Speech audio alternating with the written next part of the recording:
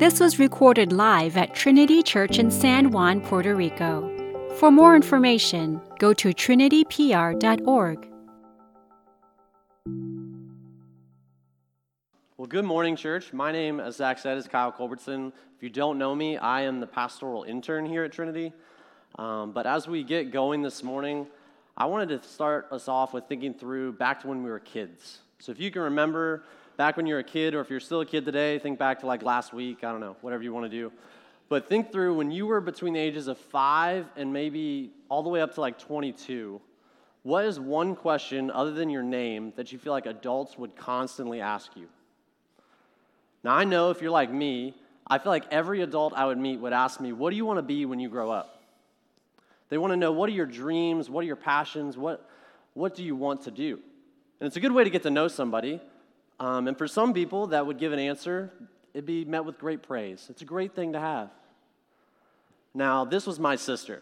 She's someone that knew that she wanted to be a teacher when she was like 4. And so every time she'd be asked that question, I want to be a teacher. People would say, that's great. That's a great dream to have. You should do that. She'd get into high school, guidance counselors, teachers would be like, yeah, you need to do this, now do this next, go to this school. We're going to help you out. Now, I didn't get that reception with my dreams growing up because no one really understood my dreams.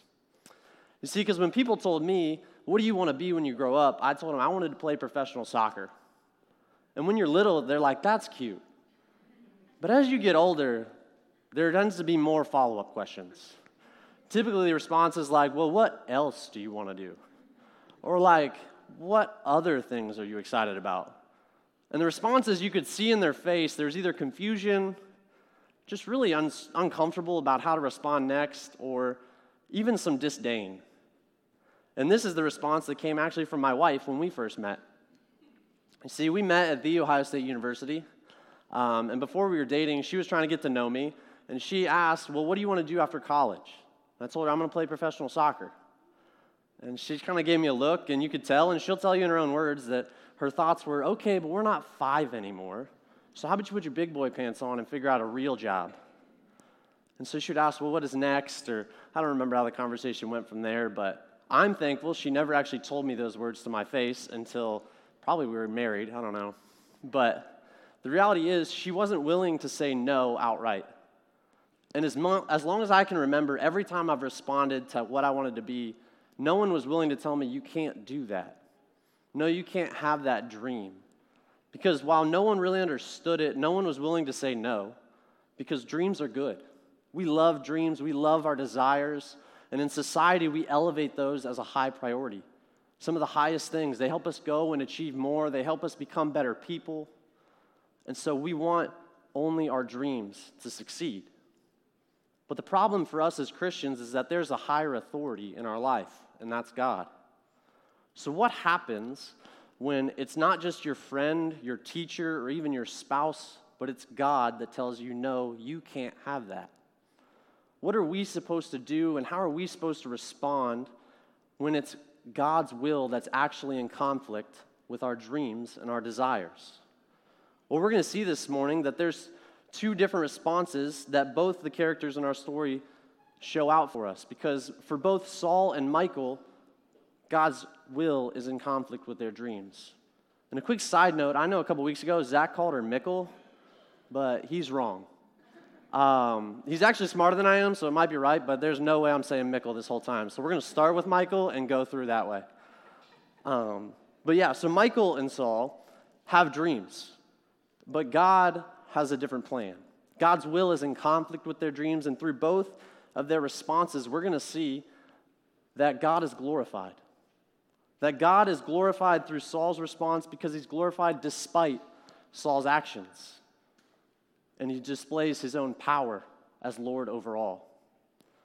Contrast that with Michal, who God is still glorified, but he's glorified through her actions of submission to his will and worship of him as Lord over all. And so that's what we're going to look at this morning, is these 2 responses and what that means for us. And so I invite you to stand this morning as we open God's Word together in 1 Samuel chapter 19, verses 8 through 17. And there was war again, and David went out and fought with the Philistines and struck them with a great blow, so that they fled before him. Then a harmful spirit from the Lord came upon Saul, as he sat in his house with his spear in his hand. And David was playing the lyre. And Saul sought to pin David to the wall with the spear, but he eluded Saul that he struck the spear into the wall. And David fled and escaped that night. Saul sent messengers to David's house to watch him, that he might kill him in the morning. But Michal, David's wife, told him, "If you do not escape with your life tonight, tomorrow you will be killed." So Michal let David down through the window, and he fled away and escaped. Michal took an image and laid it on the bed and put a pillow of goat's hair at its head and covered it with the clothes. And when Saul sent messengers to take David, she said, "He is sick." Then Saul sent messengers to see David, saying, "Bring him up to me in the bed, that I may kill him." And when the messengers came in, behold, the image was in the bed with the pillow of goat's hair in its head. Saul said to Michal, "Why have you deceived me thus and let my enemy go so that he has escaped?" And Michal answered Saul, "He said to me, 'Let me go. Why should I kill you?'" This is the word of the Lord. The grass withers and the flowers fade, but the word of the Lord remains forever. May he bless it for you and for me. You may be seated.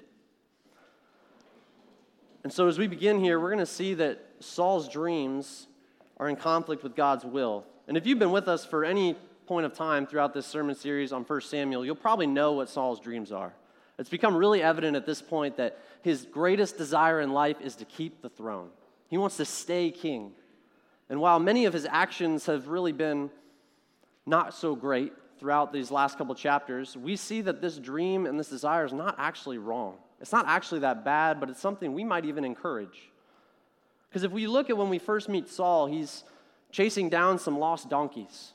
That's what he's in charge of. And now he's been elevated to king.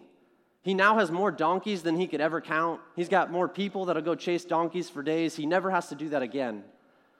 He's become elevated to such a status that he is taken care of. He's secure. But this is not just for him and his security, but it's also the security of his son Jonathan, his daughters, his hopefully grandkids after him. You see, Saul has become and put in a place where he can impact generational change in his family. See, we would all think that that is a great thing to be able to do. It's somewhat of an American dream, isn't it? That you would be able to get yourself to a place in life that you can provide a better life for your kids, your grandkids, and give them all a leg up, something you never had. We would probably say if young Saul showed up and said, "This is my dream," we'd say, "That's great, buddy. You should go do that." But the problem for Saul is not his dream, but the fact that it's contrary to God's will. It's not God's will that Saul become king and remain there for generations. And before you go on thinking that it's just because of Saul's sin, the reality is it was never God's will for Saul to rule for forever. You see, God had told long before Saul even existed that the kings were to come from the line of Judah. And yet Saul was from the tribe of Benjamin. Saul was never going to get to be reigning forever like he wanted to. And so God had chosen another king. And it's become really evident at this point that that guy is David. David is the new anointed one from the Lord. Even Saul's own son, Jonathan, as we talked about last week, understands this, vouches for him, tries to get Saul to understand God's will. And Saul has choices. He can submit to God's will. He can choose to say David's the next successor. He can choose to make David king. But Saul chooses door number 2. He decides, I'm going to fight God, and I'm going to fight for what I want. I want to keep my dreams. And we've seen Saul go after David time and time again now. He continues to hate and want to kill him. But the reality is that the enmity that he has with David is not with David, but it's with God. Because it's God that's taken away his dreams. Despite the fact God provides opportunity after opportunity for Saul to relent, Saul refuses. Because ultimately God is not Lord over all of Saul's life. Saul might think that, God, you can have all the sacrifices you want. You can have all the lip service I have. You can't have this dream. It's like if you would imagine standing in a room and your life is filled in boxes in front of you. Saul's telling God, you can have all these boxes in front of me. Just don't look at the one in the corner. Just don't cross this line. Don't touch that one thing. Don't we do that? How often in our lives are we sitting there telling God, you are Lord over all. We sing these songs. We come to worship. But the reality is, we're telling God, you can have it all, just don't touch my kids, my family, my money. You can have anything else you want. You just can't have that. The problem in that phrase is the same thing that Saul has. The reality is it's no longer a dream, it's no longer a good thing, but it's elevated above God. It's become an idol in his life. And despite God's continuous opportunities for Saul to repent from his idols, Saul refuses and hardens himself. He hardens his heart towards God and continues to want to kill the Lord's anointed. So what is God to do when a king hardens his heart against him? Well, the good news is this is a rerun for us, and we should know what God does because he already did it to Pharaoh, the king of the Egyptians, the one who hardened his heart towards God. God stepped in and made it even harder. God hardened his heart so that God would be glorified. And he's going to do the same thing with Saul. We see it in verse 9 when he sends a harmful spirit on him from the Lord. God is hardening Saul's heart even more so that the words of Exodus 9:15 would ring out just like he spoke to Pharaoh when he said, "For this purpose I have raised you up, to show my power, so that my name may be proclaimed in all the earth." God is going to be worshiped. He's going to be glorified. He's going to show his power in Saul's life. And while he did it through plagues with Pharaoh, he's going to do it a different way with Saul. You see, Saul's going to do everything he can to try to kill David, everything he can to get rid of this rival he knows is there. But through every one of Saul's actions, God's going to actually use it to create that rival. God's going to use it for his own purposes. We saw it when he sends David off to fight the Philistines. Saul's thinking, I'll let somebody else kill him. I don't even have to do the dirty work. He'll get destroyed by these great men of war. But just as we saw in verses 8 and 9, David comes back triumphant time and time again. The Philistines are fleeing before him. God gives him victory, and as a result, the people love him. They love him way more than they ever loved Saul. It backfires. And so then Saul says, well, what's that phrase? You keep your friends close, but your enemies closer, right? And so he's like, I'll marry him into my family. Surely the dude won't overthrow his father-in-law. We'll be good. I can keep my throne. But for whatever reason, Saul decides instead of giving him his first daughter, Merab, whether it's he wants to shame him a little extra or whether he wants to keep him a little bit further away from the throne and power, he decides, no, I'm going to take her back. You can have Michal, my next youngest daughter. And so he gives Michal to David as his wife, marries David into the family. But the problem is, as we just read, Michal's the one that loves David. She's the daughter that chooses to save David's life when Saul comes to kill him. And so again, the plan backfires. Now the text doesn't tell us this, but I think it's fair to assume Merab might not have made the same mistake, same decision. Saul might have been able to enact his plan if he had just allowed him to have the other daughter. But Saul's decisions come back to haunt him every single time. And finally, we see Saul is maddened over David. He wants to kill him with every chance he gets, whether it's through a spear, whether he's willing to kill him while he's sick. He wants to kill this rival, to weed it out before it becomes a problem. But every time he throws a spear, every time he comes up with a plan, David thwarts it. God helps him get away. And when David finally comes out this window, runs away, there is a rival created. And the irony is the fact that David all this time has been willing to faithfully serve Saul. The irony is for the fact that while David wasn't even trying to become a rival king, Saul has made him one by chasing him off in front of the people. They see what is happening. They know that David is a rival to the throne. And Saul's made it obvious. And so God's plans are accomplished. God is glorified despite Saul's actions.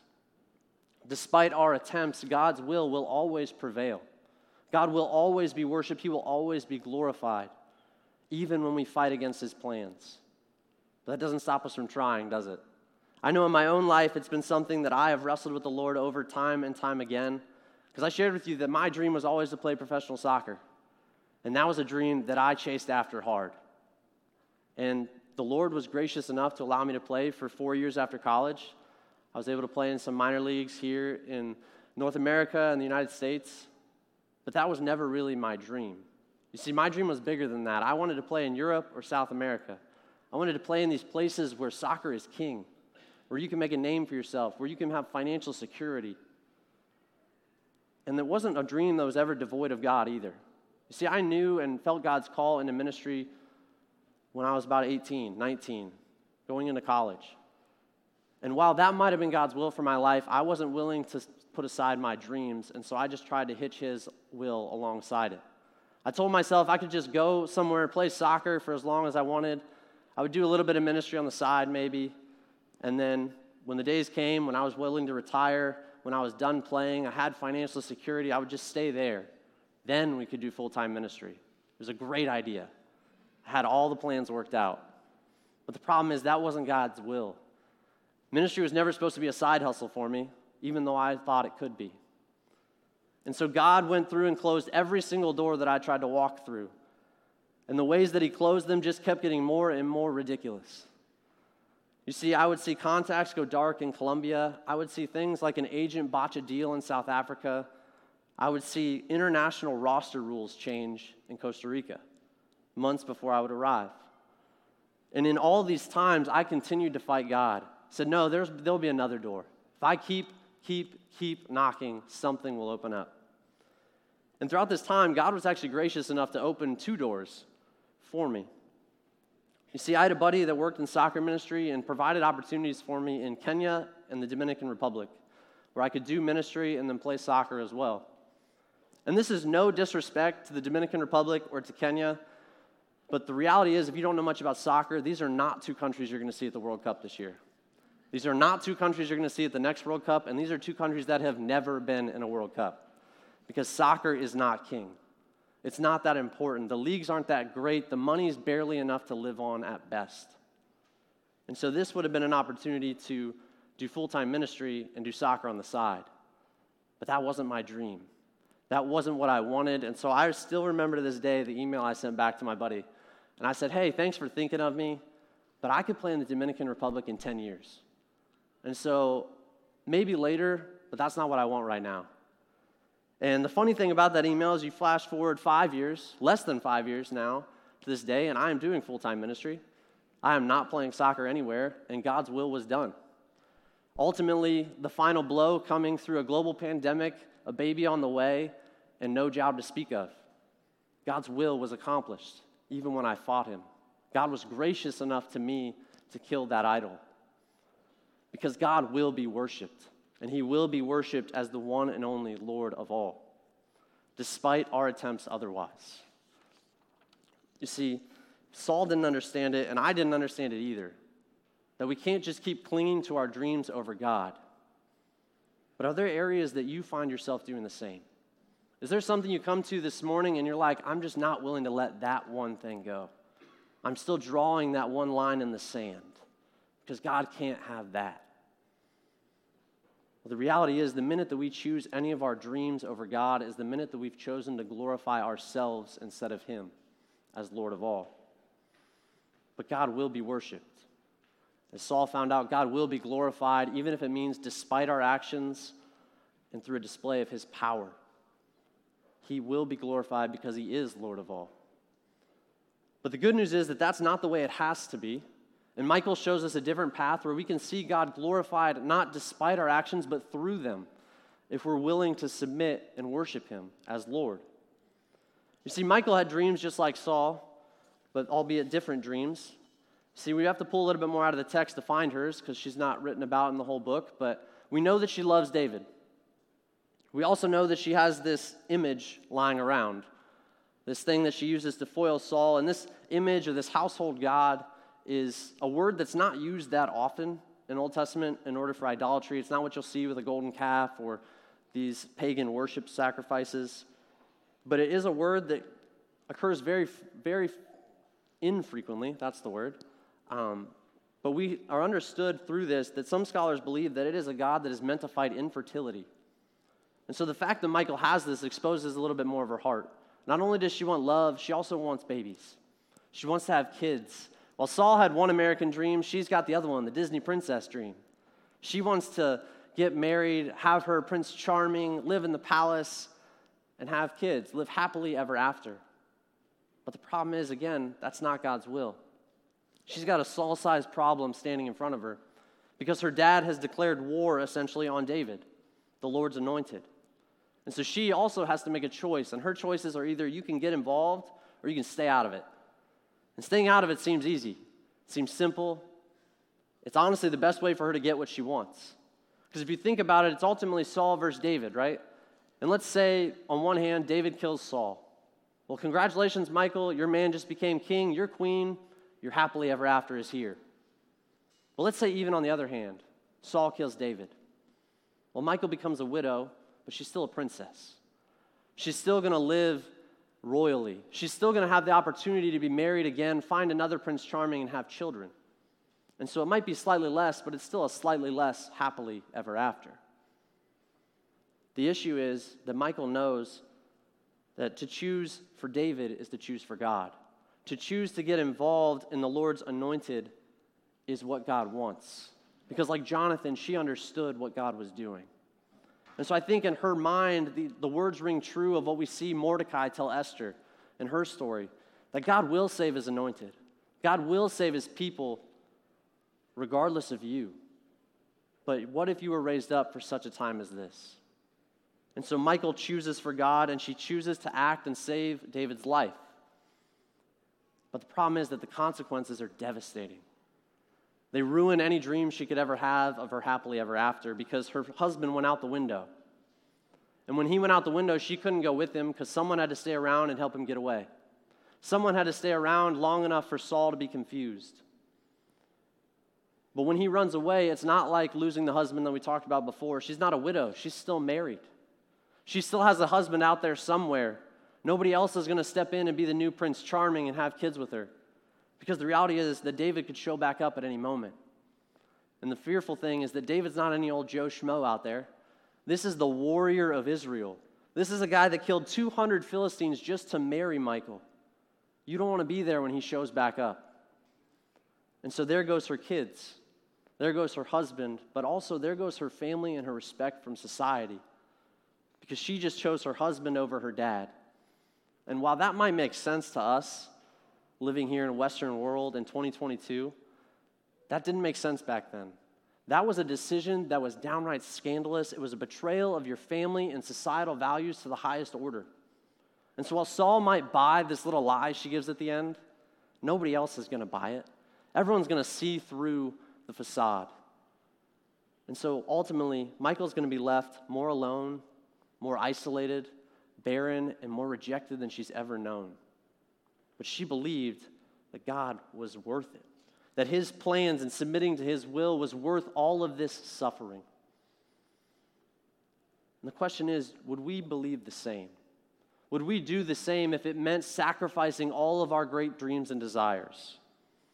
Now, trying to put this into perspective this morning, it's hard to realize how hard this decision was. And so I was trying to think, what would this mean for us in 2022 living in Puerto Rico? Well, maybe it means if you're under the age of 18 that you never get to go on to do the job you've always dreamed of. Maybe you never get to go to college. Maybe you're made fun of every day at school for the rest of your days there. If that was God's will, would it be worth it? Or maybe you're single and you've dreamed of a family forever. What if it meant God's will for your life was never to get married, never to have kids, and never have that family? Would God still be worth it? Or parents, what if you found out it was God's will not for your kids to get the best education at that private school, but instead to go to the public school down the street? Would God still be worth it? Or how about business people? If God called you to sell all you have and that was his will to give it all away, is he still worth it? Or how about families that are here on assignment? What if at the end of your time here, instead of getting to go back to that place you've dreamed about for decades, God says, no, you're going to stay? Would God's will be worth making that choice? Now, I want to be clear that I'm not giving you God's will this morning. That is not what he is speaking of your life, and maybe it never will be. But the reality is it could be. You see, while God doesn't always choose the most suffering for our lives, God doesn't always give us the hardest decision, he could, because he is God and he knows better. And it's our decision whether he is worth suffering for, whether it's worth submitting to his plans, or like Peter in our New Testament passage this morning, we're going to stand in front of him and rebuke his plans because they're too hard. They're too scandalous. Well, when we stand there and say that, we should hear the same words Jesus told Peter when he said, "You are not setting your mind on the things of God, but the things of man. For whoever would save his life will lose it, but whoever loses his life for my sake will find it." The truth of the matter is, church, that God's plans are often scandalous. And praise God that they are, because it was a scandalous plan to send Jesus Christ, the Son, the one and only Son of God, to a cross to die naked for our sins, that we should not perish but have everlasting life through him. That plan was scandalous. You see, submitting may mean losing our dreams. For some, it may even mean losing our life. But even then, we should know that it's worth it. We should know and believe that God is worth his word, that his most scandalous plans are always better than even our best dreams. I'll say that again. His most scandalous plans are always better than even our best dreams. You see, we are given an opportunity in those moments to submit to our dreams, or submit to God, sacrifice our dreams. And in those moments, we're given an opportunity to glorify God with our lives and our decisions, not just through ourselves, but to everyone around us that's watching. We're given an opportunity to partake with God in what he's doing in the world around us, even when it feels scandalous, that we can worship him as the one true Lord over all, and we can witness that to everyone else that is looking. And as we close this morning, I want to be very clear about one thing. God's will for your life is not to give you the desires of your heart. The reality is God's will for our life is not even to give us new desires. But as Ezekiel 36 tells us, God's will is to give us a new heart. No longer one made of stone, but one made of flesh, and one that clings to God and his promises above all. That we would worship him as Lord, that we would submit to him, knowing his promise in his word, that no matter what suffering we go through, no matter what we're called to give up, no matter what dreams are broken, that all of those pale in comparison with the future glory that is to come. And that glory will come on the day that Jesus told Peter about, when he said that the Son of Man is going to come with his angels in the glory of his Father, and then he will pay each person according to what he has done. So, church, as we close this morning, let us remember that we can cling to this promise, that we can know that God is worth it, that he's Lord of all, and that we can glorify him by letting go of our idols, by letting go and submitting to his will, by worshiping him not just with our mouths, not just with our hearts, but with our sacrificed dreams, believing and proclaiming to the ends of the earth that he alone is Lord over all. Let's pray. God, we thank you this morning that we can come together and worship you. We thank you knowing that we are amongst brothers and sisters around the world that are called into suffering even this morning. That they continue to be examples of the faith that we read about in Michael and in throughout your word. That they're willing to sacrifice all that they have, all that they could have, because they believe you are worth it.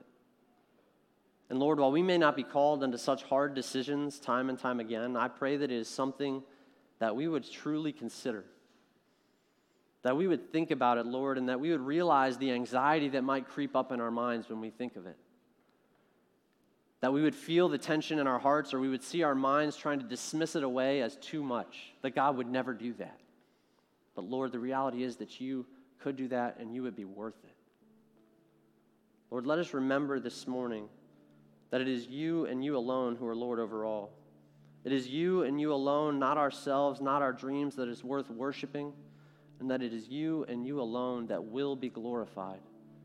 And I pray this morning that we would all find ways to see you glorified through our actions and through our sacrifices, that your glory would be proclaimed. In your holy name we pray. Amen.